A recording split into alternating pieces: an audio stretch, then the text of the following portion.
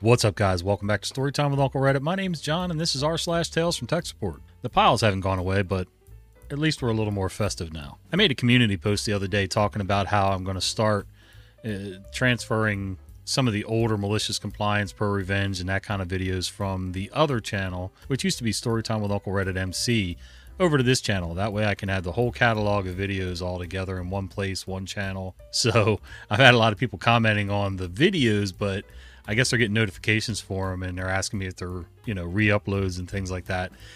They are re-uploads. I'm making them private on the other channel and putting them live over here so that, like I said, I can have all the Reddit stuff together. And I want you guys to have all the Reddit stories and the other guys to have all the body cam stories. So, all right, let's get to some tech support. When you need mealtime inspiration, it's worth shopping Kroger, where you'll find over 30,000 mouth-watering choices that excite your inner foodie. And no matter what tasty choice you make, you'll enjoy our everyday low prices, plus extra ways to save, like digital coupons worth over $600 each week. You can also save up to $1 off per gallon at the pump with fuel points. More savings and more inspiring flavors make shopping Kroger worth it every time. Kroger, fresh for everyone. Fuel restrictions apply. Friend complained that they couldn't play games due to lack of RAM, revealed horrifying truth about their browser's condition. I don't work in tech support, but I am knowledgeable on troubleshooting, especially when it comes to software issues. I often help friends with PC issues in a Telegram group I'm in. Today we were all discussing playing a game as a group, and someone mentioned that they can't play the game because it crashes and freezes at random. I immediately jumped at the opportunity to help, and the conversation more or less went as follows. I asked, "How much RAM do you have?" The friend says, "I have 16 gigabytes. Okay, how much does the game use? The friend says, "I allocated it 2 gigabytes, but most of the RAM is taken up by Chrome." At this point, I'm confused. Yeah, Chrome's kind of notorious for eating up RAM, but there's no way it's using up nearly 16 gigabytes of it. Nonetheless, I state the obvious. Then close Chrome when you play the game. Force close it in Task Manager. The friend says, "I don't want to do that. It takes forever to start Chrome up again." Obviously, it won't take that long to start Chrome again, so I'm confused. I let some other friends do some tech support talking for a bit, and then the friend reveals the actual problem. The friend says, "I have 850 tabs open." Holy cow. Me realizing what the real problem is, why do you have so many tabs open? They said, "Well, I've just done it for so long that I'm used to it." Another person chimes in and says, "Dude, close some of them." The friend says, "Well, I don't want to, and I don't want to bookmark them because that'll take forever." At this point, I gave up and told them, "You know the problem and the solution to the problem. I can't help you if you don't want to fix it." And then I moved on. I knew their claim that it would take too long to restart the browser was bogus at this point, since they were never going to close it to begin with. I will never understand how people can know the problem and the solution to it, but still decide to ask for help, knowing full well that they'll never fix it anyway. Yeah, I don't understand that either. How is it that you can ask for something, ask for a solution? You're the problem. It's not the browser's problem. It's a you problem. Unfortunately, I know somebody very close to me that's going to be that way very soon. They keep everything that they own on their desktop, and at some point, they're going to ask me to locate an icon that they can't find on their desktop, because they've got so many icons that it goes off the end of the screen. Also, their computer's going to start running really crappy. Now, I got to say, I was really lazy and bad about this before, keeping a lot of crap on my desktop, but I've since learned that that's just a bad idea. I just can't teach anybody else how to do it. The laptop was too dirty to show IT for repair, so we made it even dirtier, then gave it to IT. I'm posting on behalf of a friend. We'll call him A. A isn't an IT worker, but they work in an accounting firm, and this awfulness happened to the poor IT worker there. A's supervisor, K, has a company laptop. This laptop decided to die in the middle of the workday. Just out of nowhere, zoop! Black screen. Charger LED also wasn't turning on anymore, so Kay decided he needed to bring it to IT. However, because his laptop was so dirty, he felt he should clean it up a bit because otherwise IT would blame him for the laptop breaking during use. It wasn't as bad as some of the nightmares we've all seen, but it was covered with dust, streaks, pet hair, etc. And obviously, it was definitely his fault that the laptop wasn't working anymore, as he clearly didn't take care of it. A watched as their supervisor cleaned his laptop using paper tissues and his own spit. Ugh. And then he hands it to IT. Does anybody else have a mom who, when you were little, the thing that cleaned everything on you when you were growing up was mom spit? Does anybody else have they lick their thumb and you don't get that mark off your cheek or whatever, or on a tissue or something? And even when I was a little kid, it kind of grossed me out. I love my mother, but I really didn't want to wear her spit. Although one time when we were shopping in a mall, I guess I was throwing a fit about something. I didn't want to be there or whatever. And she bent down to tie one of my shoes. And I was probably also throwing a fit because I didn't feel well, because seconds after she bent down to tie my shoes, I puked in her hair. So we're probably even for all that stuff anyway with the mom spit thing. Yeah. This episode is brought to you by Shopify. Forget the frustration of picking commerce platforms when you switch your business to Shopify, the global commerce platform that supercharges your selling wherever you sell. With Shopify, you'll harness the same intuitive features, trusted apps, and powerful analytics used by the world's leading brands. Sign up today for your $1 per month trial period at shopify.com/tech, all lowercase. That's shopify.com/tech. AH has a new trick. Hiya. Not sure if this belongs in this sub, but here it goes. As I've said before, I have a real a-hole as a boss, but to add to everything, he claims to be very intelligent, but I have yet to see any sign of it. A-hole has made many a mention in this sub. One of my tasks is to teach him how to use the new CRM that we have obtained. He also wants his own special dashboard to show specific metrics. From my side, no problem. I create his dashboard and get an email asking me to explain in minuscule detail what each metric means and why they differ. There's a graph that was created to show various leads and who captured them and when. Not a difficult thing to understand. A-hole sends me an email asking how many leads were created in a certain week. Not difficult to look at the graph. Place your mouse over the key and it'll show a dynamic result. I prepared a response explaining how to put the mouse over the different parts of the mouse and what each response will be. Then I got another email asking a question that if I didn't know better, I would have thought came from a kindergartner. I then took the first email response and asked an AI how I would answer this question if I was a little child. Here's the response.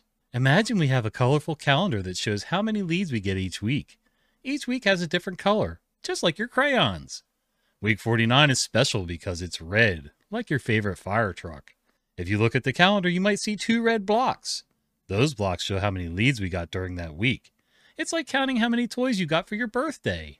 To see how many leads we got from each part of the school, you can hover your mouse over the colored blocks, just like pretending to fly over the calendar. This will highlight the blocks for that week, making it easier to see. And if you want to know more about a specific part of the school, you can click on it. This will open a special box, like a treasure chest, that tells you exactly how many leads we got from that part each week. It's like counting all the different toys you got from your friends and family. So the colorful calendar helps us see how many leads we get each week and where they come from. It's like having a special tool to understand how our school is growing, just like you grow taller each year. My dilemma? Should I send this or not? What the hell? I don't work there. Go ahead and send it, OP. I'd like to see the response and an update to this. I also need to start asking ChatGPT to start answering questions that way, because I think it would make for some really cool writing. But anyway, that's a whole other story. I've told you guys before about how my mom worked, 30 some years for different attorneys. And basically the amount of hand-holding that goes on in those offices for the bosses who make all the money and drive all the expensive cars, to not have the common sense, I don't know. It's just incredible. The mystery 911 caller. So today started off normal until my boss called me and says the police have been trying to reach us about some 911 hang-ups that came in, and when they called the number back, it went to a fax machine. First red flag. Our emergency notification system didn't have a record of any 911 calls placed that day. Second red flag. 911 and fax should never be in the same sentence. Thirdly, I don't even recognize the number they're referencing. So that's weird. I tried calling the number on the router's POTS line, and it dialed through just fine. Got a voicemail, but not a fax machine. Had a local user place a test call and confirm the call came from us, so the number is ours. Guess I should add more 911 info to our system documentation. I took over when the previous guy left. No telephony experience. There are still a lot of new-to-me things that creep up. I ended up calling 911 service center. Supervisor confirmed the test calls we made matched the earlier hang-ups. Then he played a recording where I could get more info. I think there was a miscommunication. The cop didn't say he got a fax machine when he called the number. He tried to say it sounded like it was a fax machine that placed the 911 call. The machine called once, couldn't handshake, then tried again after a couple minutes. So, 2 calls to 911, 20 seconds long, waiting for a handshake. Oof. So now I'm back to trying to figure out if someone in our office managed to hook a fax machine up to our router. It would require going into the closet and unplugging the line from the router into a fax machine. So yeah, that didn't happen. I considered aliens for a second, but also not likely. It was at this time I finally came around to pulling up the timestamp of the original call in real-time monitoring tool, Cisco, where I finally saw the extension that placed the offending calls. An extension belonging to a fax endpoint at a different office in an area serviced by a different 911 service center. I looked up the endpoint settings. The calling search space was set to the first building, hence the routing through that office. After talking to users, this fax used to be in building A but was moved to building B. Search space never updated. The end user who placed the fax did so using network fax printer queue, so they were trying the long distance fax, prefixed with 2 ones, and didn't verify before clicking OK. They had no idea they told the machine to call 911. Updated the call space, so at least if the user errors again, the call will ID to the right building. Secondly, though, had to address why no one was picking up the cops or my calls to Site A. Looked around, the call's routing to an active endpoint, but the office staff doesn't hear anything routing. Updated call manager to route to someone who will actually answer their phone. While this situation can't happen again, I still don't know why my notification system didn't report the 911 calls made from the fax machine, but reported the other test calls just fine.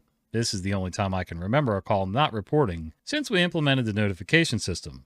But that's tomorrow's problem. So all's well that ends well. Cop and 911 supervisor were understanding and pleasant to speak to, so that's something. Honestly, I'm kind of surprised they called you back after only 2 calls like that and they were fax machines. A lot of times they'll either wait until they've had 5, 6, 10 calls in a day and then try to call you back and figure out what's going on, or they'll just straight up send you a fine, or sometimes both. I had that happen in a job trailer once where, I don't know what happened, some yahoo walked into the trailer and threw his snow gear on my desk with the fax machine, the computer, and everything sitting there, and somehow, don't ask me how, somehow he knocked the receiver off when he threw his snowsuit across the desk. And why he was in my office to begin with, I have no idea. But anyway, somehow this thing decided to call 911. Or when it got knocked off the receiver, it got connected to an operator who thought there was something going on and decided to send the cops. I don't know. But for some reason, we kept getting police visits that afternoon. And I had no idea why. So there you go. It can happen. And we did get a fine. I don't receive your emails. We provide Google Workspace and help desk support to our customers. We sent this valued customer an email that we closed out a ticket. The valued customer says, I received this email that you closed out my ticket, but I never received a resolution. I go back through the ticket to verify a resolution was sent. I tell them, we sent you this message on this date. If you didn't receive it, please check your spam folder. The customer sends a screenshot of the spam folder and says, I never received it. I check the Gmail logs. Not only was the message delivered, I can see that it was read, marked important, labeled, and archived.